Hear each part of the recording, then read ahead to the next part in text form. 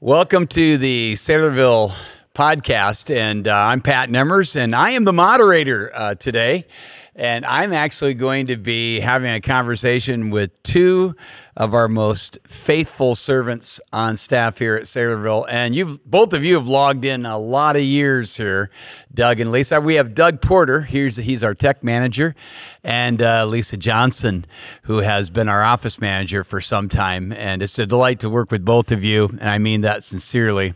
Love working with you, and we're talking about work because that was the subject of the message on Sunday. We titled Worship as You Work. We took the passage from Ephesians chapter 6 where it talks about slaves, and we talked a little bit about that. Half the Roman Empire were slaves, but you wouldn't have distinguished a slave from a free person back then, oftentimes at least, because they did everything we do. Mm-hmm. Well, they weren't technicians, but I guess in their own ways they were. But you had doctors and lawyers and salesmen, and as well as custodians and others that are more subservient. But slaves were everywhere. Half the empire were slaves. So we made the application, we think rightly so, to workers.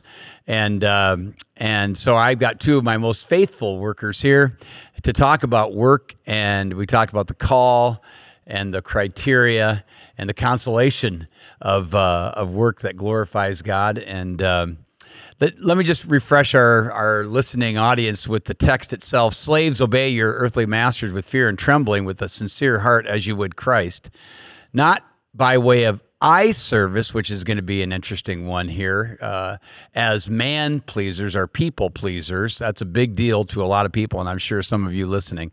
But as slaves of Christ, doing the will of God from the heart, rendering service with a good will, as our good attitude, as to the Lord and not to man, knowing that whatever good anyone does, he will receive back from the Lord, whether he is a slave or free. So let's just stop there, and we're going to go with it from right there. Let's introduce ourselves real quickly here, Lisa and Doug. Let's start with you, Lisa, ladies first. Just give us a Cliff Note version of your story here at Saylorville, because you've been here longer than anybody. Yeah. Well, I don't know. Maybe Doug can rival me on that. He's a little older than me. So I actually born and raised at Saylorville. I'm 41, so I've been here for 41 years, almost 40. No, I'm 42. Oh, my goodness. I'm 42. So 42 years, and born and raised, and just really thankful for the ministry of Saylorville in my life. 15 years ago, I can't remember now, you and Abe pursued me. I was working for marriage counselors at the time, and the church was growing, and you pursued me for the office manager position. So January 5th, I believe, 2029, I think is when it was. So however many years that is now that I've been on staff, working in the office, working with you, working with Abe. Yeah. Been great. You are the energizer of our whole ministry here. And then there's Doug Porter. Doug, you've been around a long time too. Give us the Cliff Note version of your story and how long you've been working here. Yeah, so I also grew up in the church. I think I'm 43. You're a year older than I am. In August, yeah. Oh, my goodness. I can't believe this. Yeah. I wish I could forget how old I was. I'm close. Yeah, I think I'm 43. So I was brought here by my grandparents as a little kid and raised. Who still go here? Who still go here, yeah. They were born. They were saved like right a year before I was born, so they just started bringing me with. So grew up here in the church, and then ended up just serving a bunch, and ended up coming on staff. It's been 16 years full-time, and then it was about a year before that part-time, so. Yeah, and you really were come from a broken home, mm-hmm. and God providentially used grandparents that were led to Christ before my time, and then that's how you came. You came under the influence of the gospel, came to Christ, got right with the Lord in your late teens, I believe it was, wasn't it? Yeah, after high school. Mm-hmm. Yep. And so basically everything that plugs in is your responsibility. That's right. And so you run all the technology, including all the computer issues and whatnot, and you have a team with you. How big is your team? You have a pretty good-sized team.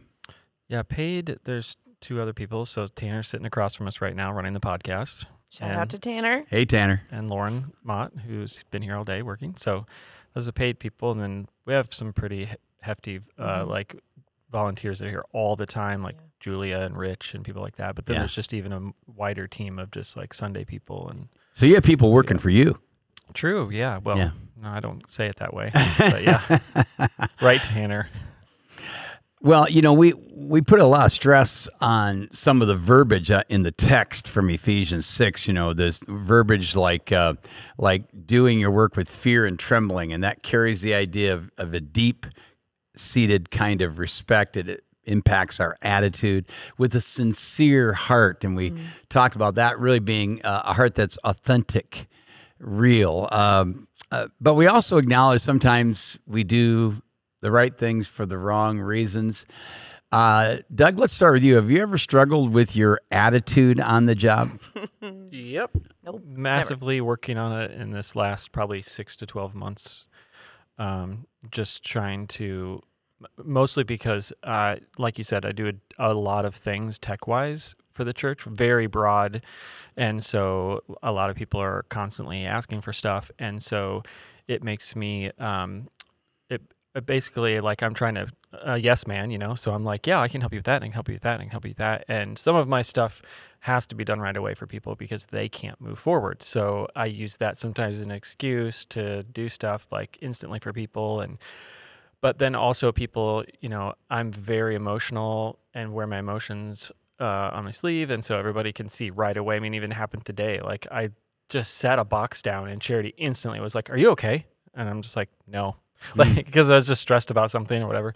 So, so I've been really trying hard to just be like available to people, and for the purpose, like we're talking the gospel, right? So like I'm thinking, okay, this isn't about me. I'm here to serve others. I need to get myself out of the way and be proactive of going after staff and going like, "Do you need help with that? Do you need help with that?" Because everyone's going, he's busy, and so it's very difficult to balance the, like, okay, you have Abe, who's my boss, who's saying like, they can wait, like, tell them you can meet with them tomorrow. And I'm like, but, and so. Well, let me ask you, because that kind of gets into the whole man pleaser thing. That's kind of, you would admit that's kind of your default for you, isn't it? You want to please everybody, right? Sure. Yeah. Yeah. But obviously it's a heart balance, because how we do this, we can be both at the same time. I don't understand, but you've got like one side of me is going like, okay, I want to do this for the God, because you've driven the gospel purpose into us. We've been here for 16 years, so that's all we think. That's all I breathe is the gospel. So is what I'm going to do going to affect the gospel, and that's how I prioritize my work. That's literally how I prioritize it. That's why sometimes like social media falls behind, because I'm like, yeah, that's nice to throw some pictures on there of a baptism the other day, but I'd rather have the video of the baptism that Tanner's edited. Okay, that's already done. I'm going to move on to the next event, and then I just prioritize that way. But at the other side of it, you've got someone literally standing in front of you that's walked into your office and is like, "Hey, can you make this thing for me?" And it's just like, yeah, I want to do that for you. Yeah. And it's obviously emotional too, because I love people. So yeah, it's just like all of that stuff is fighting all of the time for everything. Yeah. And I just don't want to, I know that we represent the people of the church too. Like you've got pastors, deacons, and the members of the church who are like, not your boss, but you know what I mean? Like, they're paying our salaries. Yeah. And so I want to like please them in the way of just like, I want to serve them, but it's also them that you're people pleasing too. So that's difficult. Well, when it comes to work, I mean, let me ask you, Lisa, about attitude. You're known as a very positive attitude. In fact, we joke, Abe and I, the administrative executive pastor at our church, we joke about if Lisa is not having a good day, we all know it.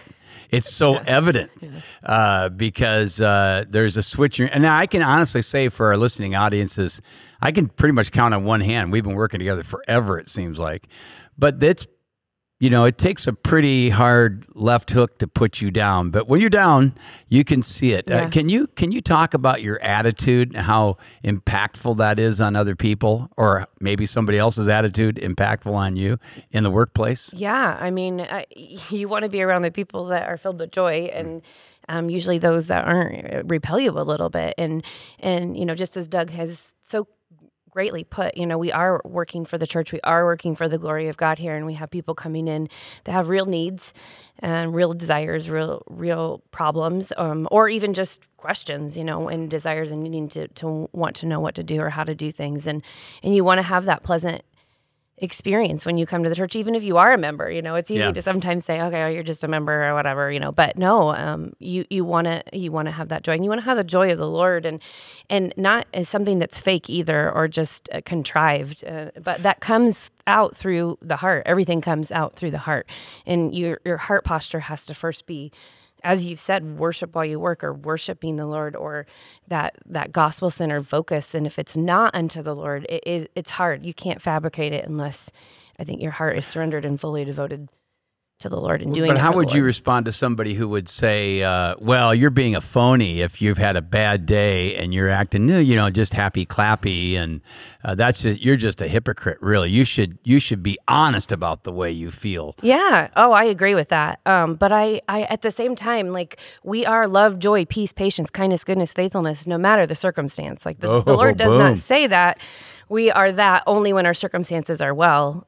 He says that is and should be characterized by ourselves no matter the circumstance. Okay, so you're saying don't deny the circumstances are hard or difficult or sorrowful. Yeah. But you can exhibit, as you just wonderfully listed off, many of the fruit of the Spirit from Galatians 5. Yeah. Yeah, and I think we've seen so many of that. I mean, I find people worshiping on Sundays. We get the privilege of sitting back in the sound room and watching people worship, and I'm brought to tears watching some people, how they worship, knowing very well what their story is and what they're struggling with, and their smiles on their face and their hand is raised. And there's no way that I look at them and think they're disingenuous. I see that they are doing that as an act of worship to say, I'm doing really this cool. in spite of what I'm That's a big, big, big deal. In fact, you've heard me say before, to me, one of the greatest evidences of Christianity is people who can demonstrate joy in the midst of their sorrow. Yeah. And and how does that apply to work? Because things pile up at work, right? And Doug, you things pile up for you. We have people around you. You reference Abe, who kind of keep your eye on the ball, to not default to that people pleaser mode that can get you in trouble, because then you're just trying to do way too many things and you can't do anything really well. How do you persevere in all of that, and continue to show joy, have a good attitude when everything's piling up on you? Well, I definitely try. I try to just be thankful for stuff. That's the number one thing I start going to when I'm starting to think about, I want to just somebody will ask me what's wrong, especially my wife when I get home. She's like, what happened today and what's going on? And I'm like, do you want me to make a list? And it's like, okay, we're not supposed to do that. So, but then I can make a list the other way. Think on things that are good.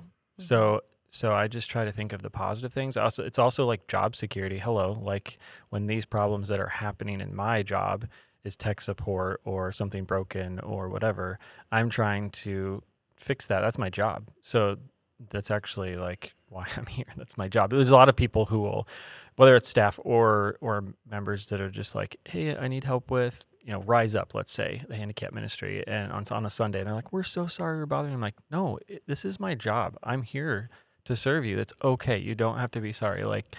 And so, yeah, And I've watched that attitude. It's been a great joy to me in the midst. I've seen you doing a flurry of things at one time and holding your peace, and I know you're probably wrecked inside, but you show. I'm really encouraged by it, to be honest. Yeah, usually I think that the stress I feel is that I can't get it done fast enough. I can't get the problem solved so they can move on with the ministry that they're doing. Yeah, that's the stress I feel. I don't feel like the people are mad at me, because they're very gracious and everything. I mean, we're working in a church, people are usually pretty nice. So it's usually going okay, I in my mind know this ministry, that ministry, and then these other things that aren't even ministry, like networking or something. Nobody's knows that's going on until it's broke, right? Yeah. So I usually just end up getting stressed by my own self. How come I can't do this faster? How come I can't find the solution? Or just And sometimes it just comes down to like the world's broken and it's sin, and I just have to be like, we're on earth. Like, I'm serious. Like, whether it's people complaining or it's myself being negative or whatever, I'm just like, okay, that we live in a sinful world and this is reality, and I shouldn't expect perfection here in the sense of just like the way things work. And so it's like, get over it and keep pushing. Yeah, that's good. And that reminds me of another focal point in this passage where the Apostle Paul puts a twist on it. He doesn't just say, hey, render this service with respect. He doesn't just say, do it with a sincere heart as you would for Christ. Then he adds this little twist. He says, not with eye service as people pleasers. So now he's getting into the very things that motivate us. And we made a big deal in the message that when you're driven to be a man pleaser or a people pleaser, you're really one click away from pleasing the Lord. And our whole thrust is to glorify God and to please him at the end. Lisa, your whole job is designed to make me look good. Yeah. Well, it really is. And I mean, you could be tempted to live to please me. Yeah. Have you ever struggled with the whole man pleaser thing? And do you have any stories along those lines? Oh, I do. Yeah. And yeah, I mean, even to speak to that, there is so much, but it's the heart behind why you're doing it. Yes, to please the Lord. But, I often say to a lot of the engaged gals that are in my shoes, why do you do and how do you do what you do, and how do you do it with joy? And I'm like, yeah, I am. I'm there to make you look good because you make the gospel look good. Like, it's a chain reaction, and it's a way of freeing you up to focus on the things that you do best and what God has called you to do, while I'm doing what God has called me to do, which is to assist you and or whoever is in that position, really. But yeah, I mean, honestly, for me, my check is: am I anxious? Am I not sleeping? Am I angry? Am I grumpy? And oftentimes when I know that I am and I'm in that maybe bad spirit, I can instantly go to, it's because I'm not doing it in the Lord's strength, or I'm doing it for other people and for the wrong reasons. So stop right there. I mean, you're talking about having a strong sense of self-awareness now. Yeah. And would you agree that those who are listening, if you're going to battle and win the battle of being a people pleaser, you need to be strongly self-aware of those trigger points? Well, at least for me, yeah. And I think your for personal most, ones. Yeah. I mean, I was telling you on the way over as we were talking about this, there was 6 years ago, we were preparing for a missions conference, and there's a lot that goes into missions conferences. There's a lot of opinions. There's a lot of people that get involved, and I was not sleeping. I was stressed. I was frustrated. I was not happy. I was lacking peace, and it was in the middle of the night, and it was almost, one of those moments that you've had before where you just hear from the Lord, and where the Lord almost said, well, who are you doing this for? Are you doing this for other people? Are you trying to please other people? Or are you doing this in my own strength and for my own glory? And that stopped me in my tracks right there. I mean, I repented, and from that moment on, I mean, it wasn't perfect, but I remember weeping at the end, looking back and saying, God, thank you for convicting me of that, because there was so much joy on the other side of that by saying, no, I'm doing this for you. And it frees you up to just not have to sit there in the back internal recesses of your brain to be like, oh, what are they thinking? What are they doing? That's so much sideways energy, know? And, those who are listening, they're not all working in churches like the two of you are. So they might be doing something different, Or we've referenced Tanner already, who's not mic'd up here, but he's doing the tech part of this here. But, you work outside of the Tanner. You want to grab that microphone, Tanner, while we go here? Let's do it. All right. You bet. Get the guy behind the scenes. So Tanner, you actually we just throw peanuts at you, right? And you do all the Tanner to our listening audience is our videographer, but he also does the audio version of this right now, and but this is not your only job, is it? This is just your part-time gig, right? Yep. What do you do otherwise, Tanner? Yeah, I work in an office. I'm a dispatcher for a trucking company, so. Well, that's got to be easy peasy. That always goes swimmingly with you? Nope, never. Okay. Nope, never. Can you give us an example of being frustrated and maybe being tempted to forget about the whole gospel God factor in your life? Yeah, you bet. I work in a very stressful environment. There's always a problem somewhere, and it's not an easy problem to solve always.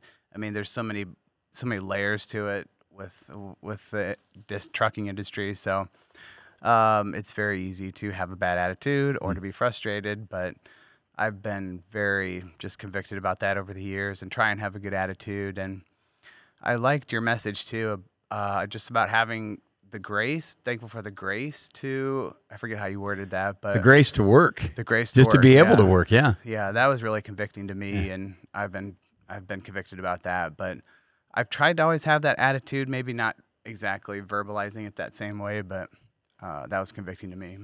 No, that's good. Thanks for sharing that, Tanner. Appreciate it much. Yeah, thank you. But just one last thing I'd like to put to you. Do any of you three, do you ever think about the fact that there are rewards for working in a way that glorifies God? There are rewards. I mean, this passage talks about, okay, let's tee it up Believe to it or Doug. not, the tech guy has his Bible app open. Way to go, tech guy. It's the app Well, in your lap. yeah, that's right. Oh, my. App in your lap. Yeah, I really like. You went to Matthew 6, right? Didn't you? Mhm, I Sunday? did. Yeah, but just like the behind the scenes, like it talks about, like don't do your good deeds in public. Mm-hmm. To be admired by others, for you'll lose your reward from your Father in heaven. Yeah. Like that, I think about that a lot, especially when something's going on and I know that it could start bringing attention to the booth in the back in a positive way, where I'm like, Lord, I don't want to lose my well, not just the reward, but just even my own focus of like, am I doing this for, who am I doing this for? But I just don't want the praise from men. I want the praise from God. Yeah. And so I don't want to lose the praise from God because I'm looking for the praise from men. So, but yeah, I mean, the first will be last. Sometimes you could think, oh, is that me? Because I mean, no offense, but like you're the lead pastor and I'm like just the behind the scenes tech guy. Like, does that fall in line there? Not to say that I'll you'll be be calling last. up the line from you up in heaven. Doug, it's good to see you up Yeah, there right. closer to Jesus. So you just wonder, and obviously me and Tanner see salvations here and there from online stuff, but we just will not know how many Yeah. people we reached with our skills until we get to heaven. And so we just have to trust that. And it's that gets difficult sometimes when there's no praise coming in from somewhere. I mentioned the fact that most of God's work happens behind the scenes. And that was important for a lot of people to hear, including me, because I work hard to work hard behind the scenes because so much of my ministry is in front of everybody. And so when I realize and remind myself that most of ministry is behind the scenes, that only God sees, or maybe the one or two people that you're working with, I mean, nothing goes without the notice of the eye of God. His eye is on us, so we have to believe that and trust that and know that we will be rewarded accordingly. I don't think it's wrong to be incentivized like that. I mean, we don't. People say, "Well, I don't want God. I just want His stuff." I don't think that's what we're talking about. No. At all. Yeah. But to live in such a way that we please God with the full understanding that whatever reward we have coming, our sovereign and just and right God will bring it along. And any final thoughts from any of you? I was just going to add to that. Like, I feel that, I mean, I don't work in a church, but I still have that draw to things like cars and property with a farm and just being able to do some of the things that I'm like, man, if I went and did some of these things that other tech guys do, that, like, the guy that drives the Tesla, and then I'm like, I don't get a Tesla. And I'm just like, but right after I think it, I just think God's got, heaven's coming.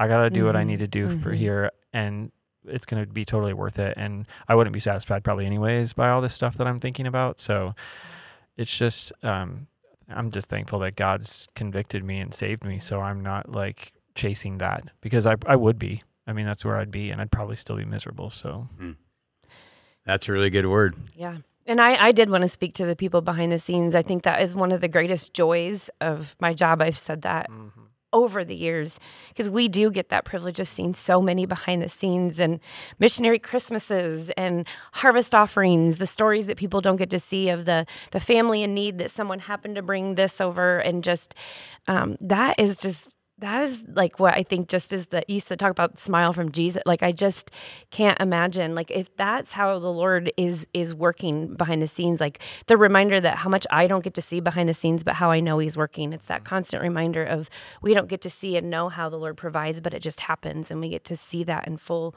view almost every day here. And that just propels you to think beyond even the here and now for eternity. Like, if God provides for the sparrows, like how much more beyond is he going to provide for us? That's good. Eternity. So the other day, right after the sermon, I got a text from a young man who became a Christian just over a year ago. You would know him. It's really cool. He was an atheist, and then through a series of circumstances, working with guys like John, he came to know Christ as a Savior. And he texted me, and here's the text that he sent me. He said, "Hey, Pat, I have to confess, I struggle with selfish motives and man-pleasing.